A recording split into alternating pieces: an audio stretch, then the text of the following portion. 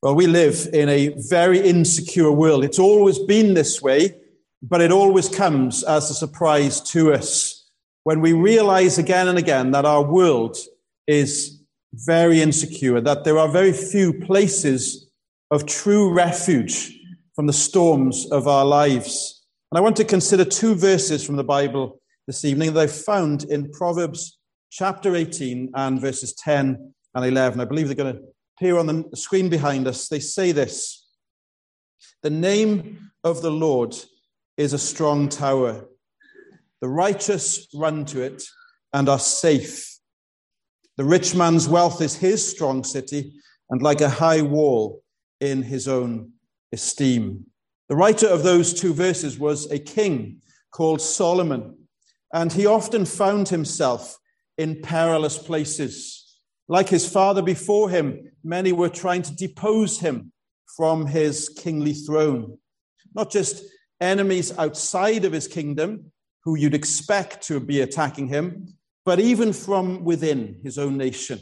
People were trying to overcome him and beat him. But the danger that he faced wasn't just from outside, from people around him or the nations surrounding. His greatest danger came from within, just as it does for each one of us. He was a danger to himself, and in the end, it caused him significant catastrophe. The danger was he had untold wealth. He had beautiful possessions. He had an expansive family. He was constantly tempted by the things that he owned and had and enjoyed to destroy his own life in the pursuit of further riches. The world is often a harsh and dangerous place to be. And that may come from our own great wealth or our own poverty. It can come whether we are people who live on our own or surrounded by an expansive family. It can come whether we live in a harsh and controlling nation or whether we live in a free and wealthy society. No one ever has found himself in an entirely safe place because we live in a world of wars, rumors of wars. We gain and lose friends like the wind. Sickness and pain come our way unexpectedly. Financial crashes happen to a nation. Even wealthy nations find that overnight almost, people can find themselves destitute and afraid. But like Solomon, the danger is not always caused by others. We are often our own worst enemies. We bring catastrophe upon ourselves and the people around us. We are a danger to society. We're a danger to ourselves. And it's all caused by our pride and our selfishness as we seek to gain things and objects and people for ourselves and push others down. We sin against others around us. But most of all, we sin against God, our Maker. For in fighting others, in being a danger to ourselves and others, we are fighting against the one who made us. We have brought danger to the world by striking out against the Lord himself, by ignoring his commands, by living in a way that is dishonoring to the one who made us in his image. And so, our greatest danger comes ultimately from God.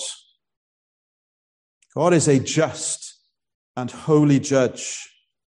Just as a judge turns against the convict, as a nation fights against the aggressor who seeks to destroy them, so the Lord is a dangerous God to those who have turned against him.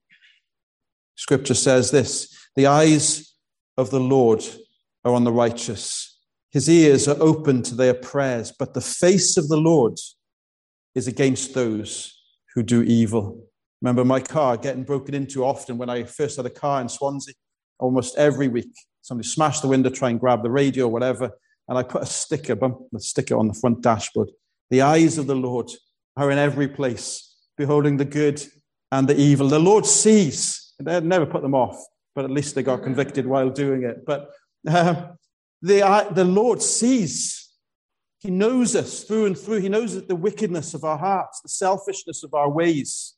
Whether we like it or not, the greatest danger comes not from others or even from ourselves, but because of the way we have lived. Our greatest danger is from the God, the just and holy one of heaven.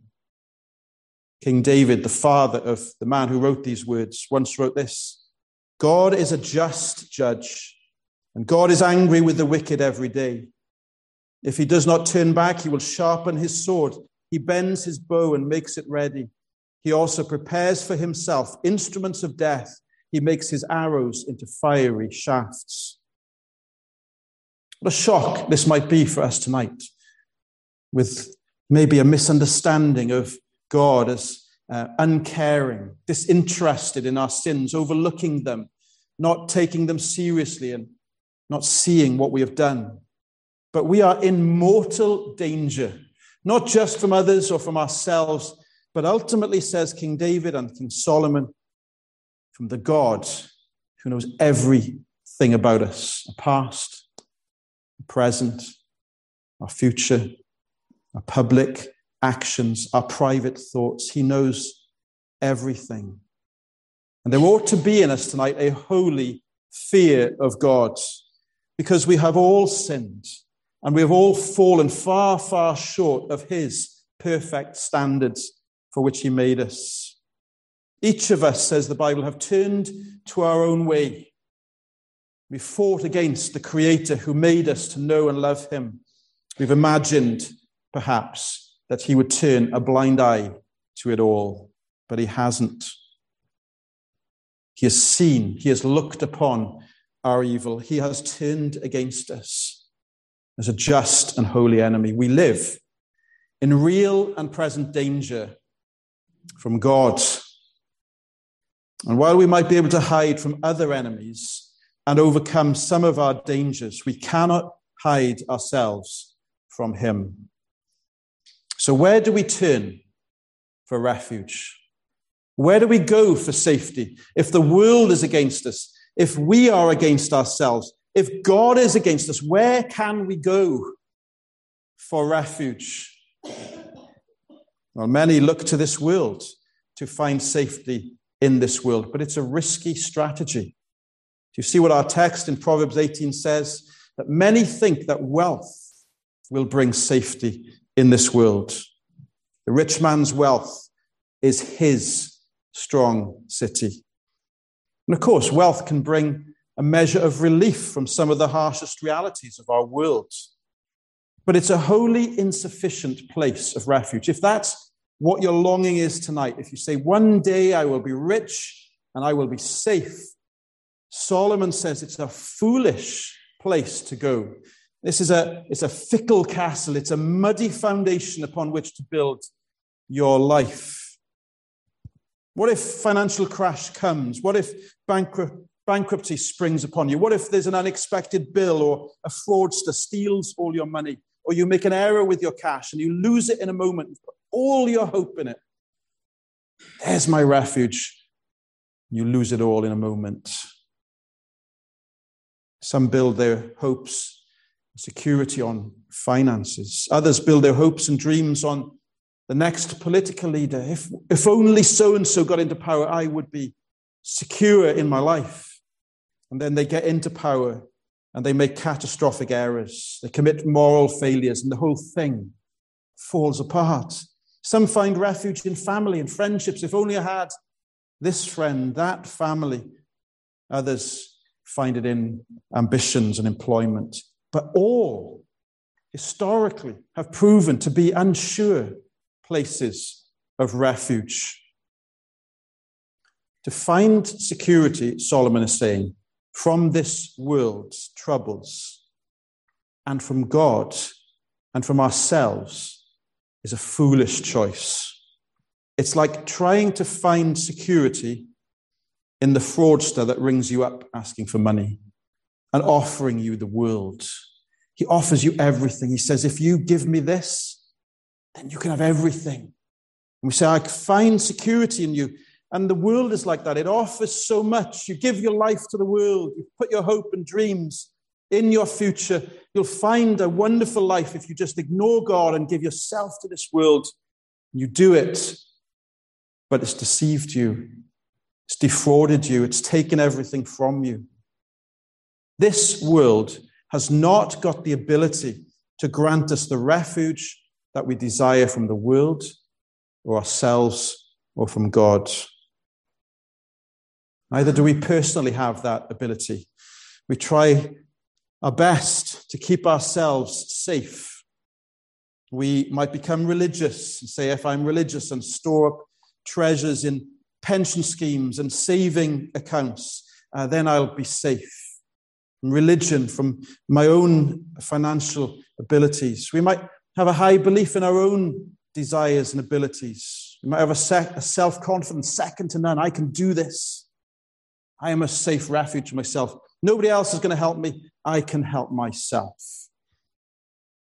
Yet in reality, we are all like sheep. I remember driving as a child through a country lane and we came across this sheep, just got his head stuck in a fence. My dad got out of the car, he used to be a sheep farmer, and he pulled the sheep out from the fence, got it out, and it just ran off and then into another fence. It's like, oh, what is it doing? It's a silly sheep. Runs into another fence, bashes its head against this fence, and we have to rescue it again and again. We're like that, says the Bible. We're all like sheep, going astray, unwittingly wandering to dangerous cliffs, not running away from wolves, running to get our heads stuck in the fences around us. We make bad saviors of ourselves.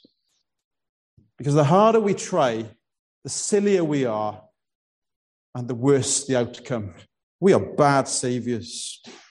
And the longer we live, and I'm old enough to know this for myself, we realize our own inability to provide ourselves with a place of refuge from the world or from our own wayward hearts, and certainly from God. So where do we find refuge? If the world can't offer us refuge, if we can't provide ourselves security, where do we go? Well, there's safety, says Solomon, in the name of the Lord God. The name of the Lord is a strong tower, he says. The safest place to go in the dangers of the world around us, the greatest refuge when our own sinfulness brings great peril to our soul, the most sure protection from God, the just warrior, is, perhaps surprisingly, in God himself. God is the refuge. For he has promised that those who draw near to him, that he will draw near to them. If you've lived in Wales any length of time, you know that Wales is filled with castles. Everywhere you go, and you go to Ogmore by Sea, there's a fine example of a stone keep, a mini castle where the lord of the land at the time, he built up these towers and thick walls to protect himself from the peasants like us outside. And then he'd live in there and sleep in there, and there'd be guards at the door, and he'd be able to sleep secure, knowing that even if the people came to there, they'd never get in. He could sleep there with his family and his friends because he was surrounded by a castle. This is the idea here of the safety. There's a place of refuge in the Lord, but it's much better than a castle in Wales. The idea in our text is this: there's a place of refuge. Because in the Old Testament, where this passage is found, there were 6 cities of refuge set up by the Lord around the land, where people who unwittingly, accidentally killed someone, they could run and flee from justice, not from justice, but from the people who would try and take revenge. They could flee to the city of refuge, and they'd run there, and in the walls they'd find security until the judge came along to try their case and say, look, it's an accident. I didn't mean it. And yes, they're safe in this place of refuge. They were secure. God looked after them in the place of refuge. Here we are told that this is the kind of safe place when we've sinned, whether knowingly or accidentally, when we have turned against God, we can come to God and find in him a place of safety and refuge. For the name of the Lord is a strong tower. What's in a name? What's in a name? Well, everything is in a name. When I say someone's name, if you know them, you'll think of everything about them. Their strength, their weaknesses, their character, their history. If I were to list some names, you would immediately think of their character. If I said Adolf Hitler, lots of things would suddenly spring to your mind. If I said Winston Churchill, Boris Johnson, Liz Truss, whatever name, the name of your friend, think. All of their character would suddenly spring to mind, and you say, that's the character of the person. Well, those names all conjure up specific things, good or evil, about that person. The name of the Lord, being a strong tower, is a remarkable way to think about the safest place in the universe, because he has many names to describe who he is. Many names. No single name could ever do God justice. In fact, the Bible records almost 1,000 different names given to God. And he is the creator. He's the sustainer of the universe. He is the eternal I am, never changing, always dependable.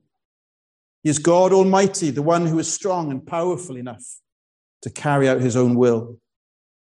He's called the provider, gives and gives and gives again. He's the savior who rescues. He's the good shepherd who leads and guides and protects. He's called the Lord, our righteousness, that those who come to him in all their imperfections and sins can have their lives transformed, be forgiven and renewed, declared right before him. He's the judge. He's the Holy One. He's the rescuer. He is the Lamb of God who lays down his life for us. He is Jesus, the savior of sinners, born to rescue. He is the Son of God, raised to new life on the third day. The Bible records 1,000 names to describe the trustworthiness, the power, the grace, the thoughtfulness, the care of the living God. No wonder Psalm 8 says, Lord, our Lord, how majestic is your name in all the earth. You have set your glory above the heavens. When we think of other people's names, we think of a few different random things about them. But when we think of the Lord, we think of someone entirely dependable, full of grace, full of truth, full of thoughtfulness and care.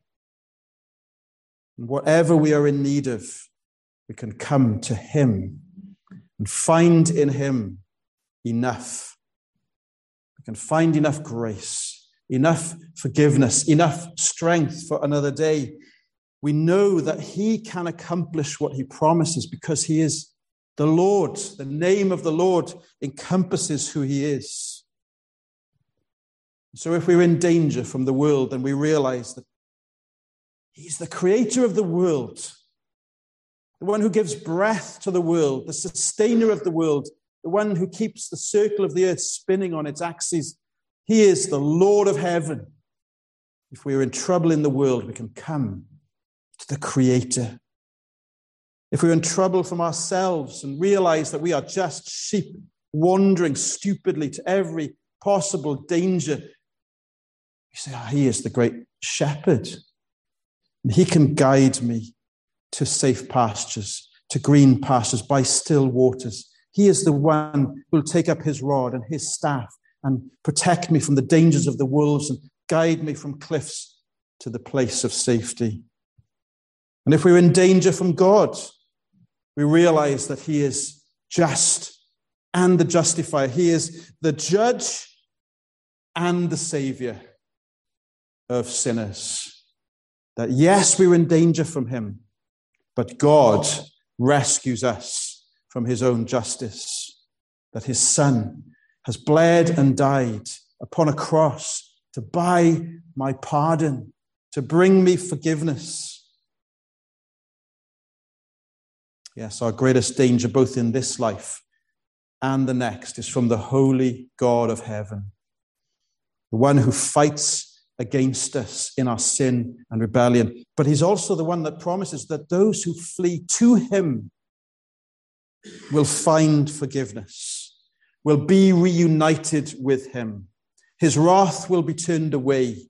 His anger will be dealt with at the cross, and we will find mercy and compassion for our soul. This is what the city of refuge is for. This is what the tower is for. God in his justice knows that we are guilty of all the sins that we have ever committed. But if we come to him and he takes that justice off our head, places it on the head of his son deals with it justly at the cross so that justice is carried out, but also forgiveness for us. Our pardon has been brought. This is what Jesus was accomplishing. This is what we'll be remembering at Christmas. Christ come to earth to bleed and die, that people like us might be reconciled to God through the death of his son. This was God opening wide the doors of heaven and saying, come in. Find in me a place of safety, eternal safety, not just in this life, but for the next. This was God saying, come, rebel, to my tower for refuge. Here you will find eternal security for your soul, both in this life and forevermore. Here you will never be lost, never perish, never be in mortal danger again.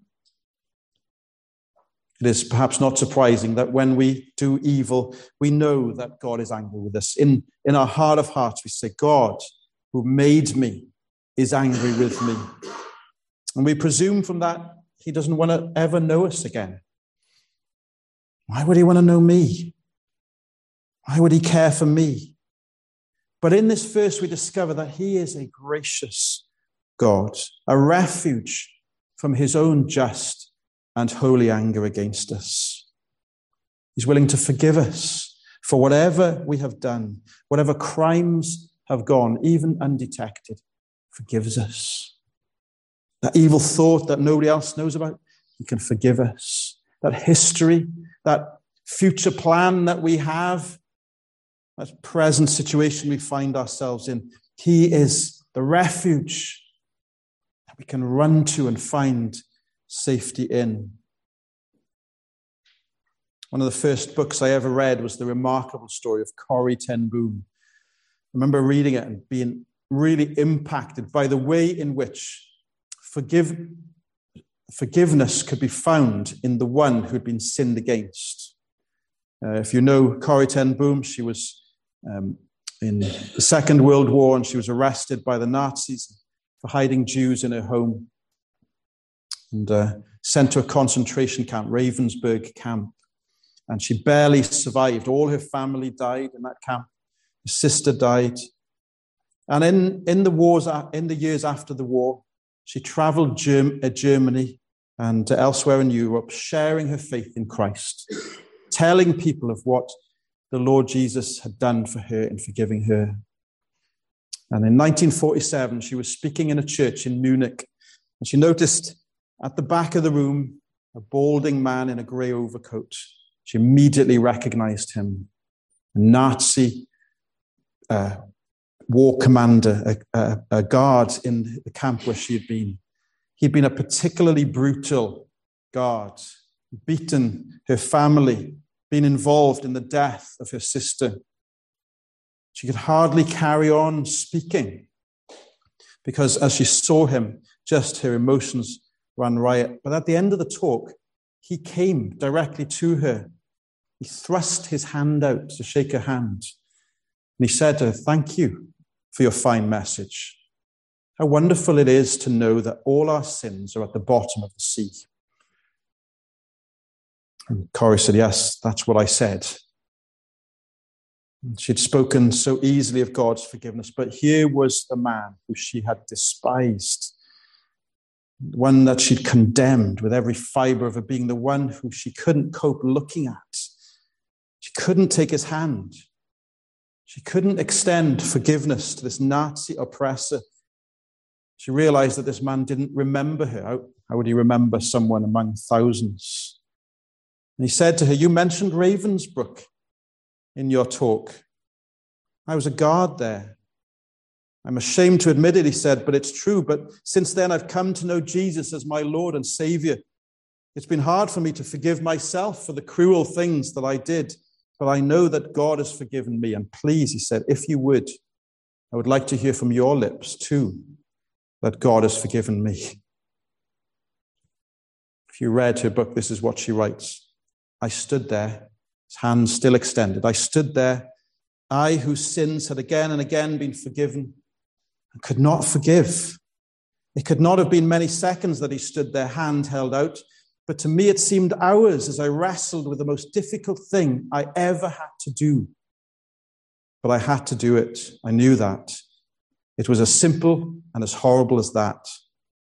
And still I stood there with the coldness clutching my heart, and so woodenly, mechanically, I thrust my hand into the one who stretched it out to me. And as I did," she says, "an incredible thing took place. The current started in my shoulder, raced down my arm, sprang into our joined hands, and then this healing warmth seemed to flood my whole being, bringing tears to my eyes. 'I forgive you, brother,' I cried with all my heart." And for a long moment, she writes, "We grasped each other's hands. This former guard and the former prisoner, I had never known God's love so intensely as I did then." You see, our greatest place of safety and refuge is to be found in the very ones we have sinned against. For the Nazi guard, that was Corrie and the Lord of heaven. For us, we might never be forgiven by others. But remarkably, it doesn't matter what we have done, the Lord will welcome us in. You say, "I'll forgive you. I welcome you. I extend my arm. I drag you in to the place of refuge." So how do we enter his safety? Well, we are told two things here. We must be righteous and we must run. To be righteous means to be declared right with God through the work of the Lord Jesus on the cross. It is not something we can do ourselves, but it's something that we can receive from God through faith in the Lord Jesus Christ. As we turn from our sin in repentance, we say, "I hate the sins of the past. I bring them to the foot of the cross. I lay them before you, God. Will you forgive me? Will you wash me clean? Will you make me right before you?" God will come. He promises to come, declare us righteous before him, right before him. And so in response, Solomon says, don't delay, but run to the arms of God. Don't drag your feet, but flee as fast as you can to him. Without delay, come to God tonight. And in him, find a place of safety, reconciliation, forgiveness, renewal, security, eternally in the Lord Jesus.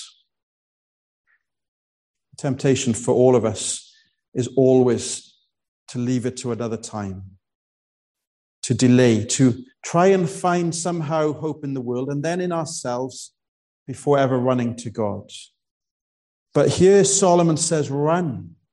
Run to the place of refuge. Run to God. Don't delay. Don't drag back. Now is the acceptable time, says God's word. Now is the day of salvation, that we come and say, I cannot delay. I've sinned against heaven and against earth. I've sinned against people and against my maker, but I run to him. And he is a strong tower, place of refuge. The name of the Lord is a strong tower. The righteous run to it and are safe. In whatever our situation tonight, whether if we do not know Christ, if we are far from him, if we're not a Christian, this passage says, come to him. Come to him. If we are already a Christian, the passage says the same. Come to him. in all the insecurities of life, in all the uncertainties, in all the gains and losses, in all our own heartaches and unsureties. Come to the name of the Lord. Run to him, whatever our situation. We will find eternal safety, a place of refuge, a place of peace, a place of renewal, a place of forgiveness. The name of the Lord. It's a strong tower. The righteous run to it and are safe. We're going to sing a hymn to close that reminds us that God is our refuge in each deep distress, and that through floods and flames, he will lead us safely on. The hymn is called Immortal Honours Rest on Jesus' Head. So let's stand and sing this. And as we do, would you run to him and find refuge in him?